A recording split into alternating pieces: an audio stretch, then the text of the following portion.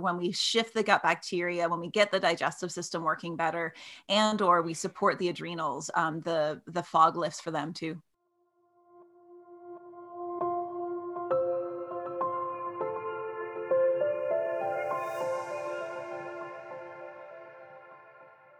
Greetings, hello, good day, wherever you are in the world. Thank you so much for joining True Hope Cast, the official True Hope Canada podcast. My name is Simon and I have got the pleasure of being your host today. True Hope Canada is a mind and body-based supplement company that is dedicated first and foremost to promoting brain and body health through non-invasive nutritional means. For more information about True Hope, you can visit our brand new website, truehopecanada.com.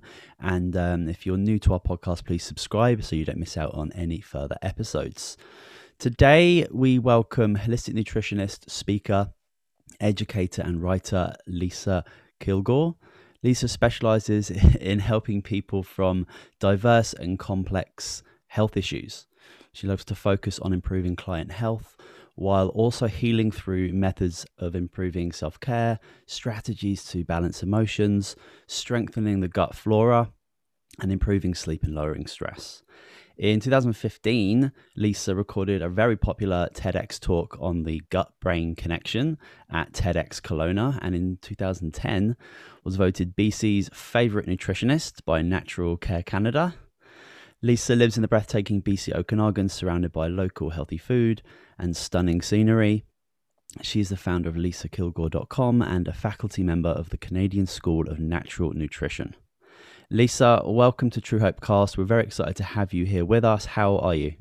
Oh, thanks so much for having me, Simon. I'm doing well today. It's a good day today. That's good. I'm glad to hear that.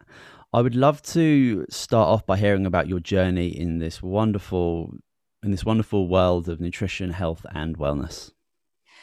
My journey is similar to many practitioners. I think when I looked at holistic nutritionists, before I became one, I always just assumed they were always good at that. They've always eaten well. And I've learned that most of us have a path, and mine was a path that really brought me to what I do today. When I was in university, I was very unwell. I was a music performance student and I played the flute. And I had shooting pain down both my arms. I had tendonitis in both my thumbs, and I had asthma that, while not deadly, was out of control. I couldn't know I could go to a rehearsal or a concert and be able to breathe. And the medications I was given just made everything worse. So I was in a dire position. And I went from doctor to doctor and specialist to specialist, and nobody could figure out exactly how to help me. And nobody ever asked me what I ate. And when I look back at that was the key question, because I ate a lot of junk food. My diet was mostly processed white flour and sugar, and I had about a vegetable a month or so, like somewhere. And that was that was a good amount if I had some meal with a vegetable once a month. And it wasn't until I left school and I needed a job. And I got hired by a whole food supplement company in Toronto. And I don't know why they hired me. My complexion was gray. I was exhausted. I didn't know a thing about nutrition, but I was keen. And I think that's why they hired me. And I dove into the research and the information. And it took me about a month before I got the courage to try their staple product, which was a whole food green supplement, because I don't eat vegetables. This was scary. But I tried it because everything I read was so amazing. And within about 2 weeks, my brain turned back on. The fog that I was dealing with, that was so strong, I'd forget what day of the week it was or where I was going. I was 25 at the time and would literally get lost going somewhere that I'd been 100 times before. And this one morning I woke up and I could think straight. And I could learn again. And it reminded me that I love learning, but it'd been a long time since I had a brain that could take in information and actually process it. And luckily, I was in this job. I was working in their customer service. My job was to answer phones and answer questions and learn as much about nutrition and supplements as I possibly could. And I'm so grateful for that moment, because it brought me to a new passion. I love helping people. And as I moved to different jobs in that company, I missed the interaction, the one-on-one interaction I had in customer service. So I went back to school for holistic nutrition at night. I worked all day and was in school all night, which I never could have done a few years earlier. And after I graduated, I realized that Toronto wasn't my home anymore. And so I packed up my cats in my car and drove across the country. And in 2009, landed in the Okanagan and started practicing as a holistic nutritionist. So that's been my life. And I use my stubborn body, who doesn't like change, and the power of these tiny little changes I made in my diet as a guide for my clients. Because if you don't need to use willpower, those changes become permanent. And I feel that not having a lot of food willpower is my superpower when it comes to food changes, because I have to make them so easy and so doable, they become non-negotiable. And that has brought my diet to what you expect of a holistic nutritionist. So yeah, I eat really well right now, but that's not where I came from. And so I know no matter where somebody is when I work with them, I've been there too, and I can help guide them out into something that's going to feel better for their body. Yeah, isn't it wild? I think so many of the stories we've heard on this podcast of people who are health practitioners or in the health game all start in a very, very similar position in regards to they never thought that they would end up where they are like 10, 20, 30 years later. And it all came upon this kind of like one chance opportunity where, you're at university, you're looking for work, and it just so happens that this job, this opportunity, this chance completely changes your life and turns it into a trajectory that, you would never expected. And I firmly believe that when the universe starts giving us the things that we really want, it comes at us in a way that we least expect it, and it's kind of like really, really working for us. So it's really interesting that that's the beginning of your journey. And I really love what you mentioned about once you had started giving your body the nutrition that it needed to work, especially your brain, this fog lifted and you were able to actually access parts of your brain, and it sounds like you just found a new cognitive process where you're able to take in information. And it wasn't the fact that you didn't want to learn or didn't want to study or didn't want to do all these things before. It's just your brain didn't have the capability to do it previously.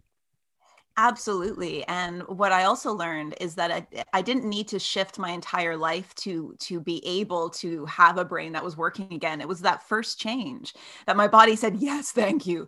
I needed nutrients, and said, here you go. Let's lift this fog. And every little change I made, I felt better.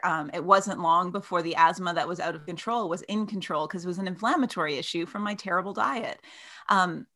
But I can see the power when I work with my clients, how just nourishing the body, even just a little bit, your body says thank you with this huge change, or you feel better or something. Like, we're all just one little step away from feeling significantly better. We just need to find what that step was. I was lucky it was that first one, but I've seen this over and over and over again, where just a little step can make a huge difference.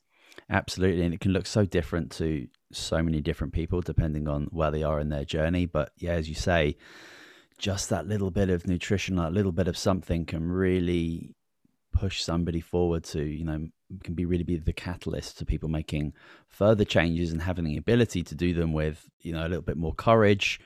Yeah, that's wonderful. I'd love to jump into mental health right away. That's kind of what we're all about here at True Hope Canada. What are the common psychological symptoms that you see in your practice, and how do you go about planning the appropriate course of action? The main one that I see is brain fog, that same cloud that I was dealing with, where you're kind of thinking through so much fog, it's hard to even feel like yourself. I also see a lot of mental health issues, depression, anxiety, and just kind of low, feeling really, this year especially, a lot of people are just feeling really low and struggling to process emotions. Also that feeling of overwhelm, like they can't take on anymore. That's also a really common symptom that I deal with. And so I look at both, what does their diet need? Is there nourishment that's needed? And then I also look at the gut. When somebody is either dealing with a big gut bacteria imbalance, therefore lots of digestive issues, and I specialize in digestive issues, or a lot of adrenal fatigue. Their body and their stress reaction is just exhausted. That creates so much brain fog that as soon as I hear those symptoms, I say to them, I don't expect you to remember anything from this session. I'm going to email this all to you afterwards. And the sigh of relief that they have, they're like, oh, you get it. I'm like, yeah, I've been there. And so I don't want you to use the mental process that you're struggling with already to remember things that I can just send you. So to just be here in this conversation, and it doesn't take long before their fog starts lifting as well. And when we shift the gut bacteria, when we get the digestive system working better, or we support the adrenals, the fog lifts for them too. Remarkable. Yeah. I mean, obviously looking at the adrenals and the hormone balance is everything's super connected. So it's, as a holistic nutritionist, we're looking at the whole individual, and, I'm sure your intake form is incredibly in depth, and it goes through different, very different parts of somebody's life, from how they're sleeping to their water intake to stresses at home, etc. And yeah, that's such an important part of the process, to be able to have that time with a practitioner who is there, who's present, is really asking those key questions. And it kind of takes me back in my mind to when you're talking about when you initially had some health issues at university, and you were never asked about your diet, and you were probably never asked about anything other than the symptoms that you're experiencing, when that doesn't paint the whole picture. Absolutely. Nobody asked me what I ate. Nobody asked me about the stress level in my life. When I was a performance music student in an incredibly competitive place, and I was being bullied by conductors. And like, when I look back at 25-year-old Lisa, I have so much compassion for what I went through. And at the time, I didn't realize any of it was connected. And a lot of my clients don't realize their digestive issues is desperately connected to that brain fog, that one is creating the other. And as soon as we connect them, they're like, oh, so I'm not crazy thinking I can't remember anything. I'm like, no, your gut is making it so you can't remember anything. And that's okay. We can fix this. Yeah, we've certainly created this kind of isolated reductionist idea of, I've got a headache, therefore the issue has to be in my head. I've got hip pain, the pain and the problem has to be in my hip. And it really takes some self-exploration and, assertive healthcare when it comes to taking personal responsibility for yourself, to really start diving in and talking with different practitioners to really potentially understand what the actual root of my condition might be. And of course, taking all of those things into consideration is just the big part of the puzzle, right? Mm-hmm. So I'd love to talk about your TEDx talk that I've seen it. I thought it was really cool. But for those people who've not seen it at the TEDx Kelowna, can you talk a little bit more about it? Give us maybe a little bit of an overview.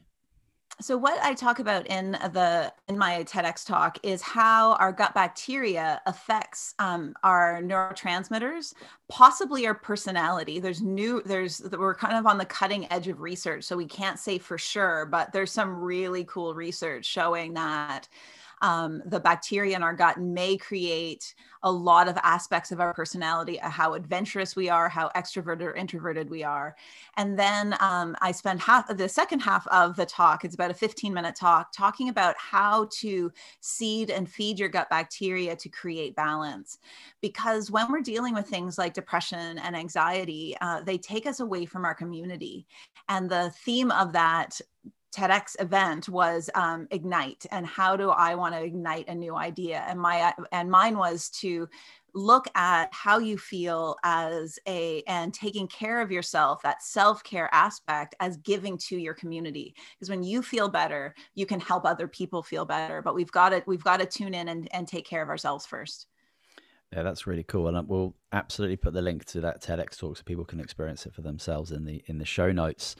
And yeah, I think it could be very hard for a lot of people to get their mind around the idea that, first of all, we are absolutely viciously colonized by microorganisms, and the bacteria that take up the majority of our large intestine, they have jobs to do, and the majority of them make chemicals which engage in our gut, engage with our brain, And if these bacteria are making certain chemicals which lead to us experiencing certain things, then it makes perfect sense to me that they would have a big hand in our personalities and the things that we can and can't experience, whether that's I suppose negative or positive. But yeah, it's unless you study these things, I think, and have kind of the transformational experiences that you've had, and I certainly had in my life when it led me towards health.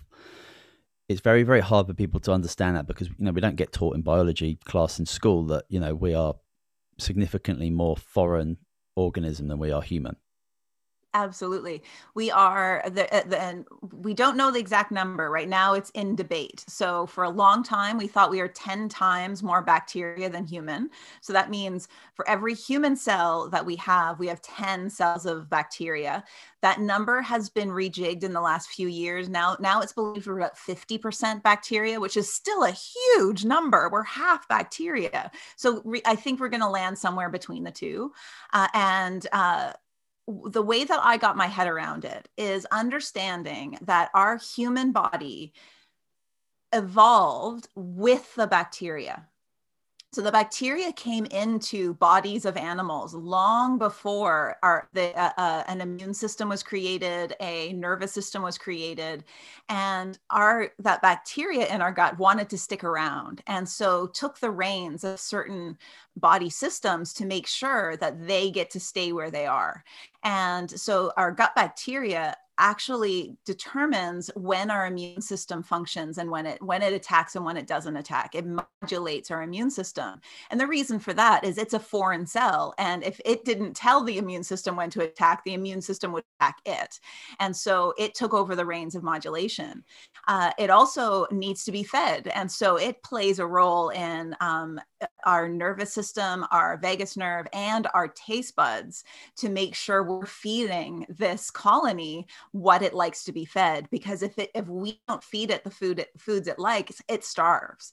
So if a long while back, millennia or millions of years ago, the gut bacteria created connections, and we believe they actually can change our taste and what we like and what we don't like. Our body evolved having a large amount of neurons or brain cells around our gut because digestion is so complex and our bacteria is there. So our gut bacteria plays a role in a lot of the neurotransmitters like serotonin and dopamine, which actually are more made in our gut than they're made in our brain. And there's preliminary research, early research that shows that our gut bacteria plays a role in asking the cells to make those neurotransmitters. So the next frontier, many health professionals are looking at the next frontier of our mental health research is going to be completely in our gut. This was like front page of the New York Times a few years ago. And so there's a lot we still need to know. There's a lot we don't understand. And our current method of research, the placebo-controlled double-blind study, doesn't work with a colony like our bacteria. So this research is going to be slow. It's going to take time for us to fully understand it. But there's a lot of great research areas like the American Gut Project, the British Gut Project, where they're taking stool samples from the public, thousands and thousands of stool samples, and starting to understand what makes a good colony and what makes an out of balance colony. And so we're starting to get that information, but it's never going to be a 1 + 1 = 2 kind of answer. I can't just say, do this and then that, and your gut bacteria is going to be perfect. We're creating a rainforest. And so we need to understand, how do we support this ecosystem that's in our gut? Yeah. And it's so wonderful that the science is, the way science is done is changing a little bit in regards to the mind and the gut, because as we said before, we would have, if you have a headache or something psychological going on, you would go and visit maybe a neurologist after you visit your GP or something. But now, with the understanding that the gut and the brain are so interconnected, we're seeing these singular modalities having to cooperate and communicate. So you've got, neurologists having to speak with gastroenterologists and endocrinologists, which is a really unique thing to happen in the conventional medical system, is for these different communities to start cooperating and communicating and sharing research and thinking, yeah, okay, well, what's happening in my head is affecting my gut, and vice versa. It's a really wonderful thing, and it's long overdue, that's for sure. Could you maybe give us just for those people who aren't super familiar with the idea that we have lots of different bacteria, viruses, fungi living synergistically in us? We take a little step back in regards to how do we get those bacteria from birth, like how are they in us? How do they colonize? What are the things that maybe change on the way? Do you think you could jump into that for me? Absolutely. So when we are, it's believed when we are inside our mom before we're born that we are sterile. That there's currently a question of that, but let's assume that's still correct. And when we go through the birth canal, our skin gets covered in the bacteria from the vaginal canal of our mom. And that's such an important colonization that our mother's body changes that ecosystem in the third trimester, just to make sure that it's the right bacteria colonizing their baby. Also in the third trimester, the mother's immune system comes into the gut, pulls out certain strains of bacteria, brings them through the bloodstream, and deposits them in the breast tissue. So milk is not only, a mother's milk has prebiotic fiber, or fiber that's only there to feed bacteria, which we didn't understand until very recently. We now know that there's actual bacteria seeding the baby's gut from the mother's milk. And so what we found in research is any change to that form of birth can lead to immune and gut issues much later on in that child's life. So babies born by C-section have a higher risk of allergies and asthma when they're in about 8 to 10 years old. But this can all be fixed. And that's what there is some research on is when a baby needs to be born by C-section, is there something that we can do to colonize that bacteria, the bacteria of the baby properly? Because right now they tend to get covered in the skin bacteria of the doctors and nurses that touch them first instead of the vaginal canal. And so there's research being done in Puerto Rico a few years ago where during birth, during the C-section, there was gauze placed in the vaginal canal. And then as soon as the baby was born, they were just coated in the bacteria from that gauze. And I don't know if that paper's been published yet, but there's interesting research helping us with that. As we, in those first few years, we are taking in mother's milk that has some bacteria and that prebiotic fiber. And we're also being passed from person to person, different people in our family, and their bacteria helps colonize our gut. And by the time we're about 3 to 5 years old, we have an adult style colony. And that colony is unique to that person, but also to the family. You can tell who people live with through stool samples just from the types of bacteria in their gut. And over time, what we eat and what bacteria we interact with helps to seed and feed that colony. Our life, though, right now in the first world, all first world countries don't support our gut bacteria very well, and therefore there's connections leading to higher rates of allergy, asthma, and autoimmune conditions, all due to a weak and underpopulated gut bacteria. So that's what I help fix with my clients, is that we want to kind of create what would have happened if we still interacted with a ton of bacteria in the day while still living in a place with, clean water and good sanitation, because I'm not willing to give up that right now. And what we need to do instead is to create daily habits, weekly habits that help feed and seed that gut bacteria. Yeah, I mean, it's such a huge, incredible topic. I mean, the complexities of different microorganisms living within us, and as you said, our mother's vaginal flora deliberately changes in regards to helping the newborn become covered in and out with very deliberate bacteria to help start teaching the immune system primarily. And with interventions like C-sections, we see very different things. I had a good friend of mine in Sweden when I lived there, and the midwife there, she told me that that like the vaginal seeding that they do with the gauze that you mentioned was a common practice in many different places. So it's really wonderful to see that, you know, people are recognizing this, and it is happening, because you mentioned, like, you know, many C-sections are very, very necessary. And the, you know, the way that we're born into the world can play a huge role into how we experience illness and allergies and sensitivities as adults. And again, people aren't aware of this. So it's, you know, as a nutritionist, you know, a couple of my questions on my intake form was like, do you know how you were born into the world? How long were you breastfed for? You know, these things are going to be able to tell me a little bit about how your immune system functions on like a foundational level, because obviously as we grow up and we eat certain foods and we drink certain water sources and we take certain pharmaceutical drugs, you know, our bacteria can shift and change. But as you say, like when we're at like 3 or 4, you know, we have this kind of foundation that our body will always kind of look to get to once given the right circumstances. And I think that's a really good point to when people start to drink better water and start to eat a little better, and they start taking a lot of the things out that are maybe contributing to poor gut microbes, people can start feeling really good really quickly, especially psychologically, because our gut is changing in regards to flora all of the time, and given the right circumstances, it will go towards giving you healthy populations and having a, you know, really synergistic role in your health. Absolutely. The research has found that it takes only 3 to 7 days to make a marked difference in your gut bacteria.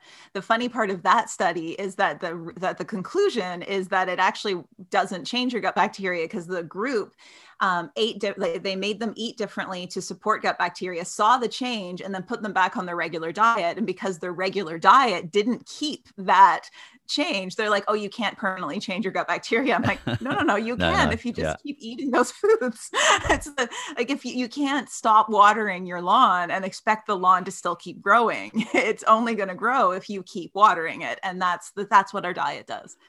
Just a question on antibiotic use, because, you know, a lot of it is very necessary, but, you know, in the last 20 years have been incredibly overprescribed.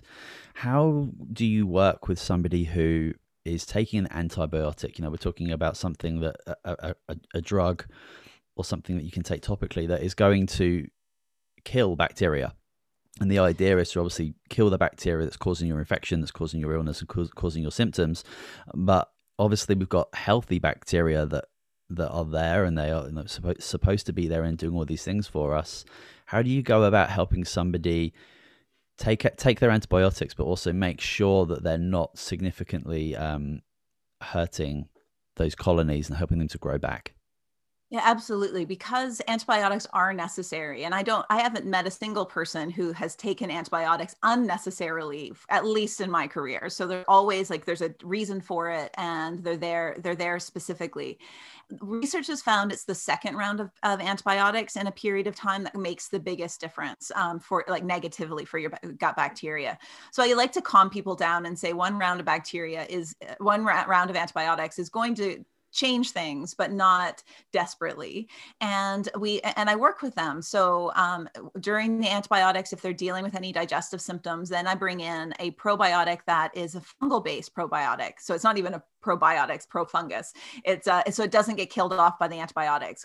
It's called S-Boulardi, and S-Boulardi, you can take it in this exactly the same time as the antibiotics, and has been researchly proven to lower digestive issues that come from the antibiotics, because at least you're creating, you're putting something in to take up the space when everything gets killed off, because otherwise other yeasts and fungus and parasites can take over. And then I put them on a probiotic regime along with fermented foods and good, healthy plant-based fibers. And then we can create that shift. The truth is that it's not from rounds of antibiotics, unless they're chronic rounds, that cause the biggest issues with people in their gut. It's the antibiotic residue that is and was in our food that we're eating small amounts in every day, that play as big of a role in our gut bacteria as a couple rounds of antibiotics. Until fairly recently, we had antibiotic residue in our red meat. We have it in our farm salmon. We have it in a lot of fish, actually.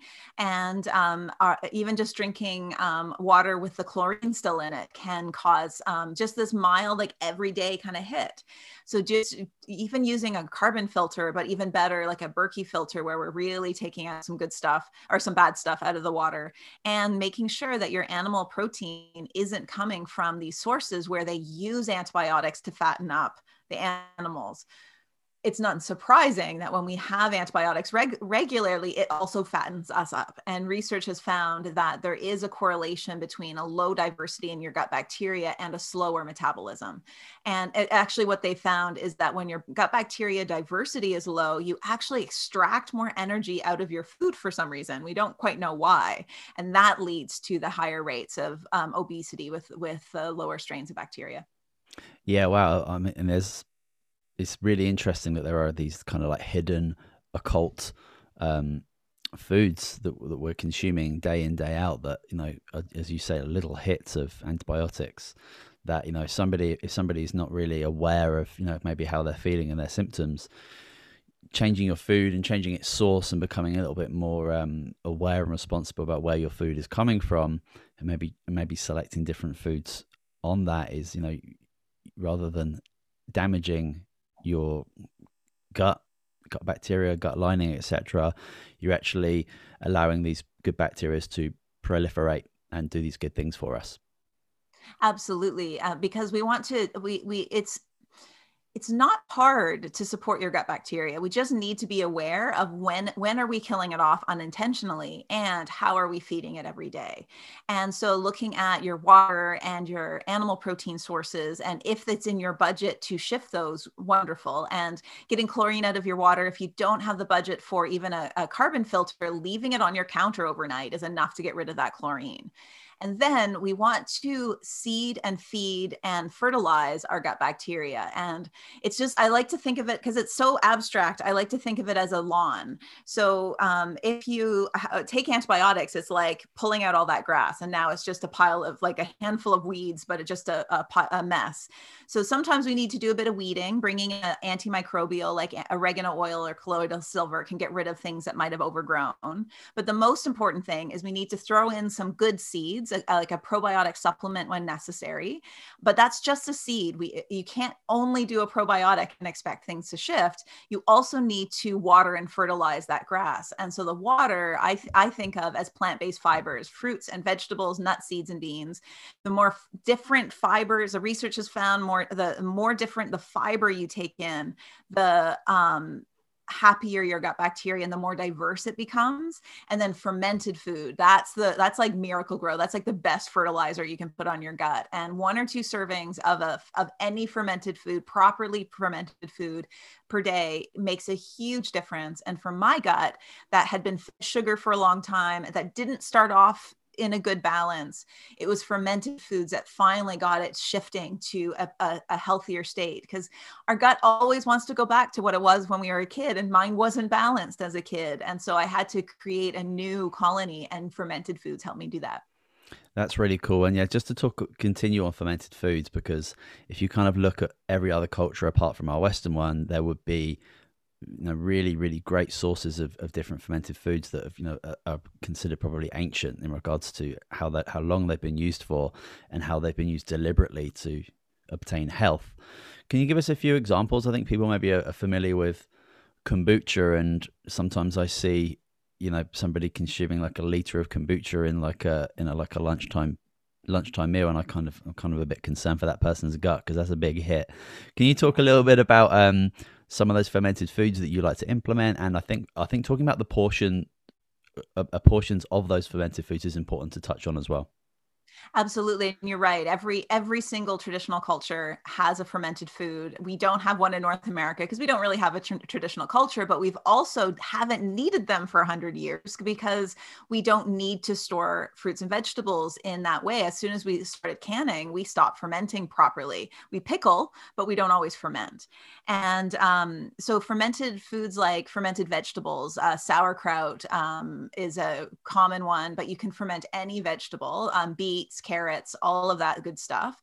You can buy fermented vegetables. You just are looking for an unpasteurized version, and they're always going to be in the fridge. But you can find these in mainstream grocery stores just in the healthy section today. Like, they're really easy to find. Properly done yogurts, where it says active bacterial cultures on it, and only a handful of ingredients. There's a lot of yogurts that are just kind of candy with some bacteria thrown in. My general recommendation with your yogurt is, if it actually is selling you on a probiotic, it's not a good one.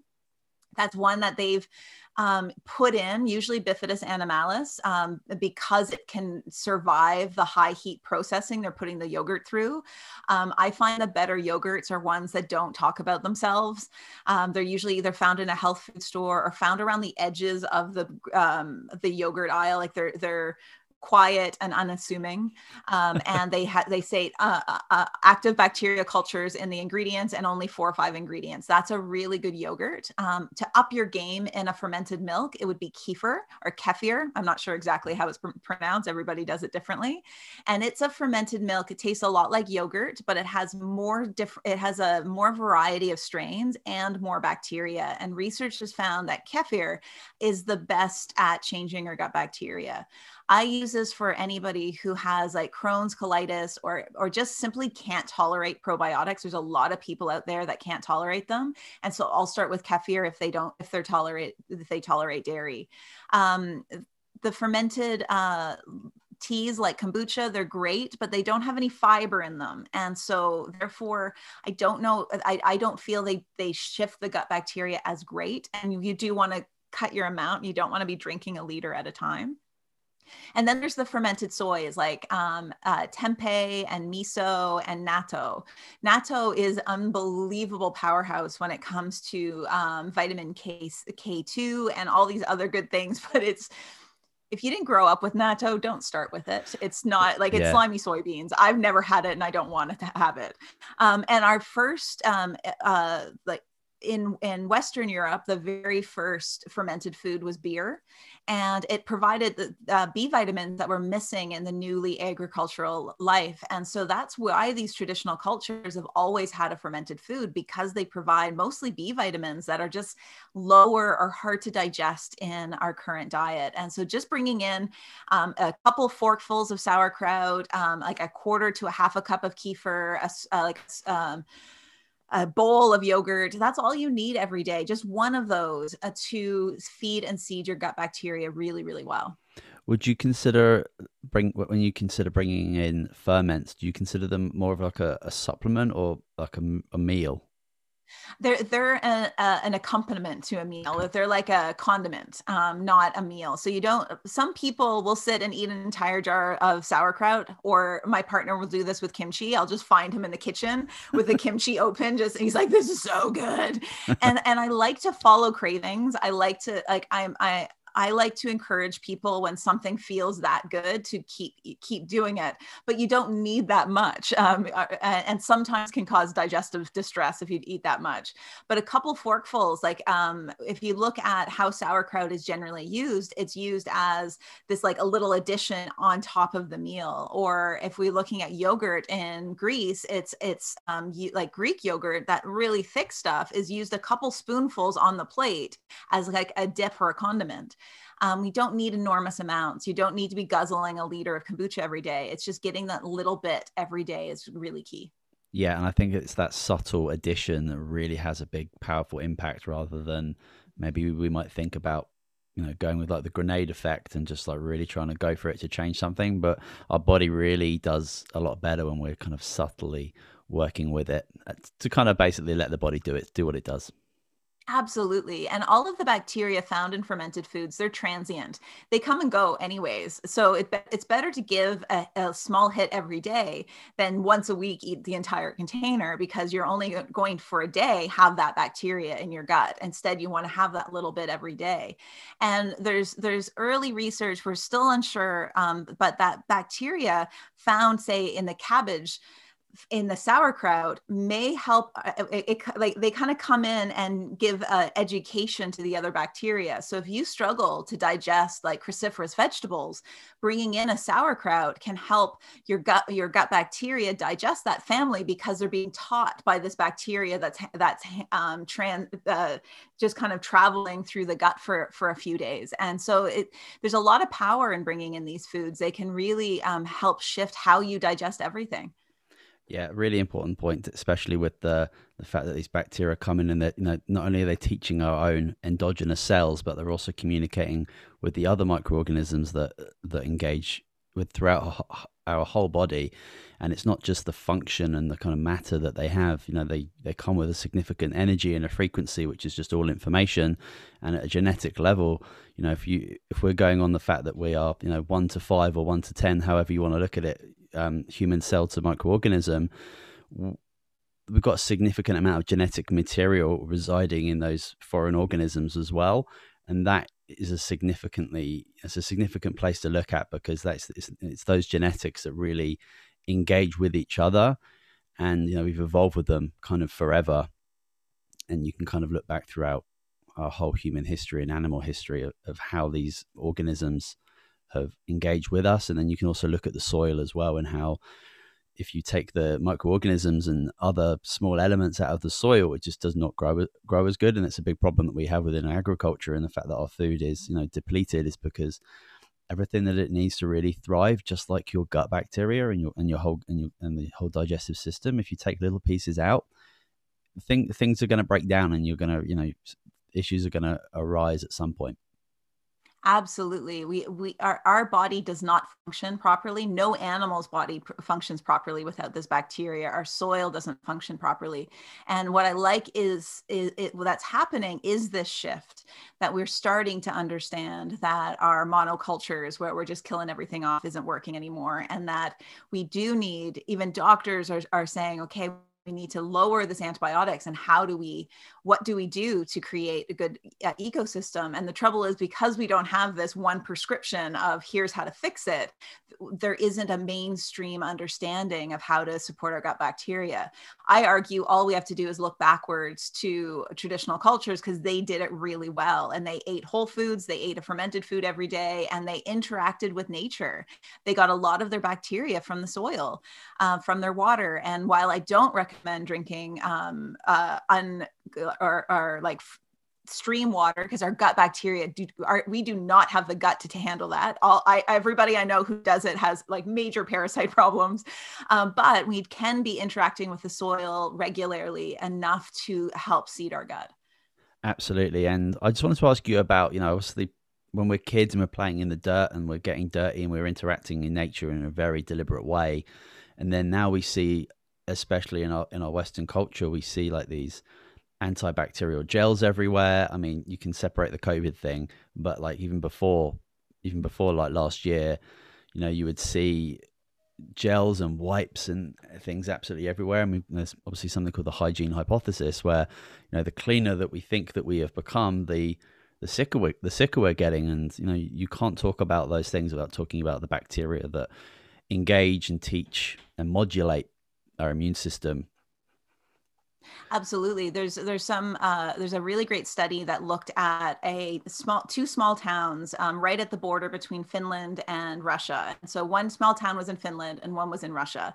And 100 years ago, they were in one town. So they separated only 100 years ago. So genetically, they're really similar. They're very isolated. So there hasn't been an influx of new genes.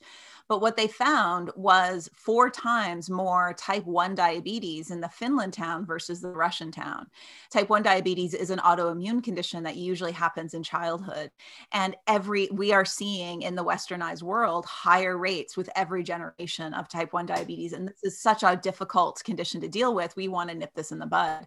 And they found that, the researchers felt that it was the cleanliness of the life in Finland that was leading to this autoimmune condition.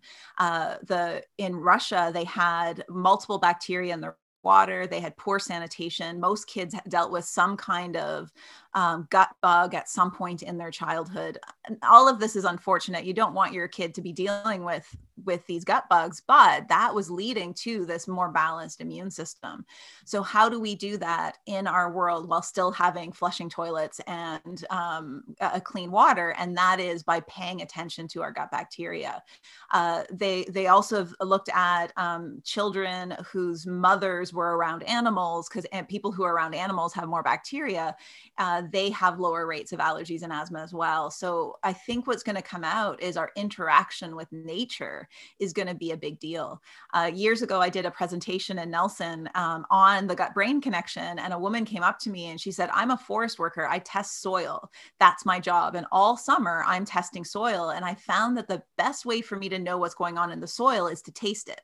So I eat soil all summer long. And she's like, I didn't realize until this talk why I feel so fantastic all summer long. My mood comes up, I feel so good, and I bet it's because I'm eating bits of soil all day. And while I also don't recommend the average person just to come start eating soil, but gardening and growing your own vegetables and eating them out of your like when I grow carrots, I pull them out and I take the dirt off, but I don't like overly wash it, and then I enjoy that carrot, so I get a little bit of dirt every time, and those little things can really, really help.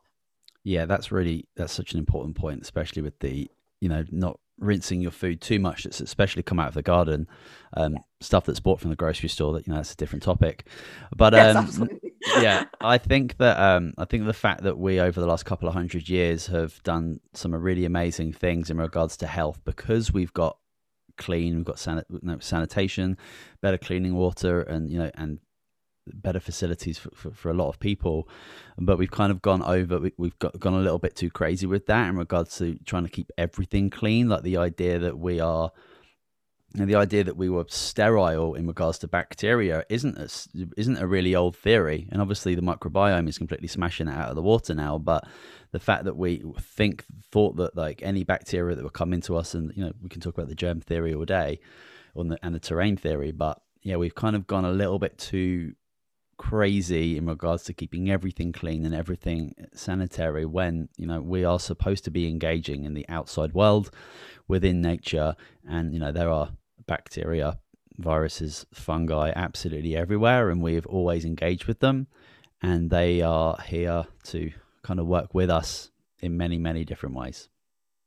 I completely agree, and we're only at the beginning of understanding this. Like the German viruses were only discovered in the last few hundred years, so we can't. It makes sense that when we realize these exist and we can kill them, yeah, let's just kill them off. And we've gone too far.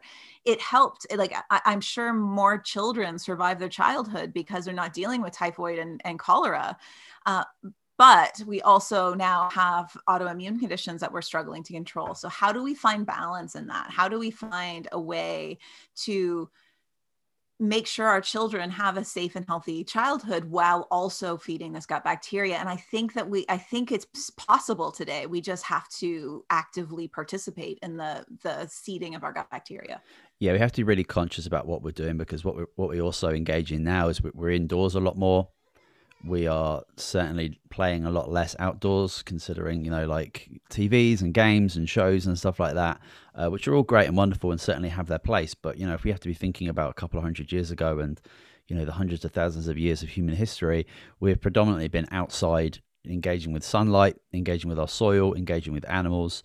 And if we're not kind of doing that, and we certainly can do that, we can certainly engage in nature in a very quick way most people can.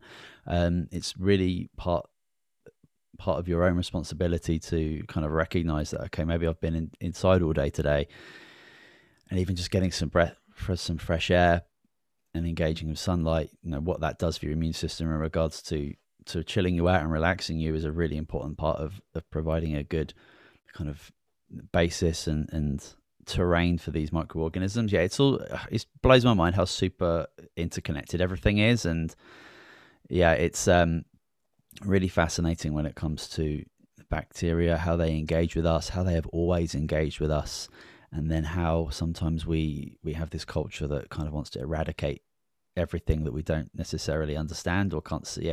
What we can't what we can't see, we usually don't really understand that well. But yeah, we've got more and more information coming out, and more amazing people like yourself coming out and teaching and educating people around the fact that, you know, we are significantly microorganism, and these things synergistically work with us, not just in our bodies, but throughout the world and throughout nature. Mm-hmm. Absolutely. And there's practitioners are starting to come together, like this holistic view that everything is connected. I find it really powerful. It was as soon as I started connecting all my symptoms that I was like, oh, this is why I felt so terrible. And if any of your listeners right now are kind of feeling similar symptoms, or just, I'm not sure where to go, just know that the smallest change in one area can have ripple effects everywhere else. Absolutely, yeah, really important point. Just before we finish off, I'd love to just ask, what are your kind of go-tos in regards to brain support and supplementation, and also gut support as well, because obviously they're working together. So, are there any specific? Because in my experience, in my training as a nutritionist, there are obviously a lot of supplement companies. Anyone who's gone into a vitamin shop, it's wild in there. It's a forest of bottles and stuff. And if you don't know what you're looking for and don't know what you're going for, it can be really, really overwhelming. And in my experience, not all supplement companies do a great job with the products that they have. They are very poorly regulated, so they don't have to do that. But that just shows that there's like a small percentage of companies that do it really, really well. So can you talk about some of maybe the products and the brands that you like to use? Because I'm sure a lot of people out there would love to know where to start. Absolutely. And I've been in the supplement industry for about 20 years, and there's some amazing products out there. And then there's ones that are, you know, not so great. My first go-to is I always look at, is this found in a health food store? Because the staff in health food stores, I've been training them for 20 years, for the better part of 20 years. Like, these are people who really know what they're doing. And if you want to know what products are good, ask the staff. And because they've tried them themselves, they've interacted with the company, and they have seen the results. I first heard about the True Hope supplements from staff in health food stores. They're like, have you heard about this? This is working really well.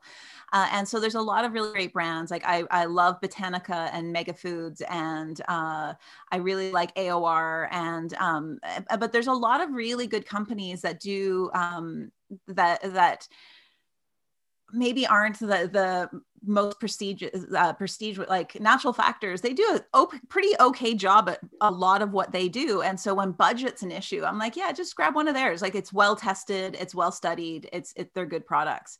But when it comes to brain health, I always go food first. I'm a nutritionist. And so what I recommend is if you feel like your mind, like if you're either having mental health issues or you're just dealing with a lot of brain fog, make sure you're eating every day and you're eating fairly regularly. The power of just eating every 4 to 5 hours for both your mental health and your brain fog is huge. Because a lot of us, when we get stressed out, we forget to eat, and then we don't notice that that's why we're tired and froggy and grumpy. And so just eating every 4 to 5 hours and making sure that you're embracing your body's wisdom. Your body knows what it wants. And so if you're craving something, there's a reason for it. And that can guide you to what your body might need. Say you're craving dark chocolate all the time. Well, maybe your whole nervous system needs more magnesium, and then that will calm down your whole system. Our body is our best ally. It's our best friend. And if we turn there first, we can find the very specific things that our body might need. Really great recommendations. Thank you so much. You've got a new book that's out. I do. You do. If you've got a look, there it is right there. Undieting. I think, is it Freedom from the Bewildering World of Fad Diets? Yeah, absolutely. Wow. Yeah. It just came out in September of 2020, and it is basically, it's like my entire philosophy in a nutshell. It's looking at food politics, because I find that as soon as we understand the politics behind food decisions and government recommendations and even guidelines like the body mass index, when we understand the political and lobbyist motivations, it becomes easier to set them aside and say, oh, there's no truth there. And then it gets into how we can tune into our body and start to understand its symptoms as a guide to find what's going on. And so I have a chapter on cravings, I have a chapter on our digestive system, and I have a chapter on our adrenals, because those three spots are big guys when it comes to sending signals to help our body find balance. And it's the biggest takeaways from the book, I'd say, are that changes should be easy and can be easy for great effect, and that your body already knows. Your body is your best friend. And when we start listening to our body, we can stop dieting. We can stop jumping on whatever fad diet is out there and really find the thing that our body is looking for. And when you find it, your body lights up. One of my, I forgot to mention it when you asked me about my favorite brain food supplements. I take lion's mane every day. By Host Defense, and lion's mane is for brain health. And I take it every day because within a few days, I notice like my brain turning on and like feeling like, wow, this is working. And there's great research on it, but I recommend for everybody to use what feels good. And if you don't notice a difference, if you don't even notice just like, I enjoy this, stop doing it. It's not working for you. Our bodies get it. And we don't want to overwhelm our system with too much stuff. Beautiful. That's really cool. I think the title's great, and congratulations. Writing a book is not easy. It was a year ago right now that I was like just finishing it. I was 2 weeks to my deadline. That's amazing. Yeah, well done. Where can people get it?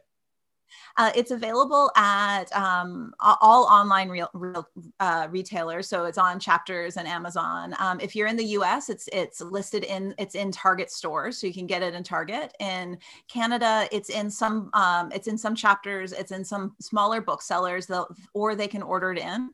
And if you're in the Okanagan, it's at all Nature's Fair locations as well. And so it's basically everywhere you can find books. Either they carry it or they can order it in for you. Beautiful. I think what we're going to do here is I'm going to get a couple of copies off you, and we'll do a little giveaway to get that book out to some of our listeners, because even just the title and even just having this conversation with you, I think there's going to be a lot of wonderful information in there, because anything we can do to help people tackle the sometimes very bewildering world of even just change, it can be really overwhelming, but giving people kind of tips and tools and a little bit of a guide and support in doing that, I'm on board with that 100%. Great. Yeah, let's give some away. That would be great. And if you want to know more, if you're listening and you just want to learn more about the book, if you go to undieting.ca, it gives you a bit of an overview and also links to where you can buy it. Perfect. And how can people connect with you? My website is lisakilgore.com, or you can find me on Facebook or Instagram, Lisa Kilgore Nutritionist. I'll also send you the link so you can put them below this as well. And basically, you can find me anywhere that there's places to be. And it's my name, Lisa Kilgore Nutritionist. And I do one-on-one consults. I have a all-access nutrition hub called Your Beautiful Life. If you want support, but also you like to gather your own information. And so that's also available. And I'm a touring speaker, so you might see me in your town when we can go back to touring. Wonderful. Well, we'll make sure that all of that information is available for our listeners. Thank you so much for joining us today, Lisa. That was very informative. Thank you. Thanks so much for having me, Simon. Of course. For more information about anything we've spoken about in this episode, please see the show notes, and don't forget to subscribe so you don't miss out on any other episodes. Thank you so much for listening, everybody. This is True Hope Cast, the official podcast of True Hope Canada. We'll see you next week. Goodbye.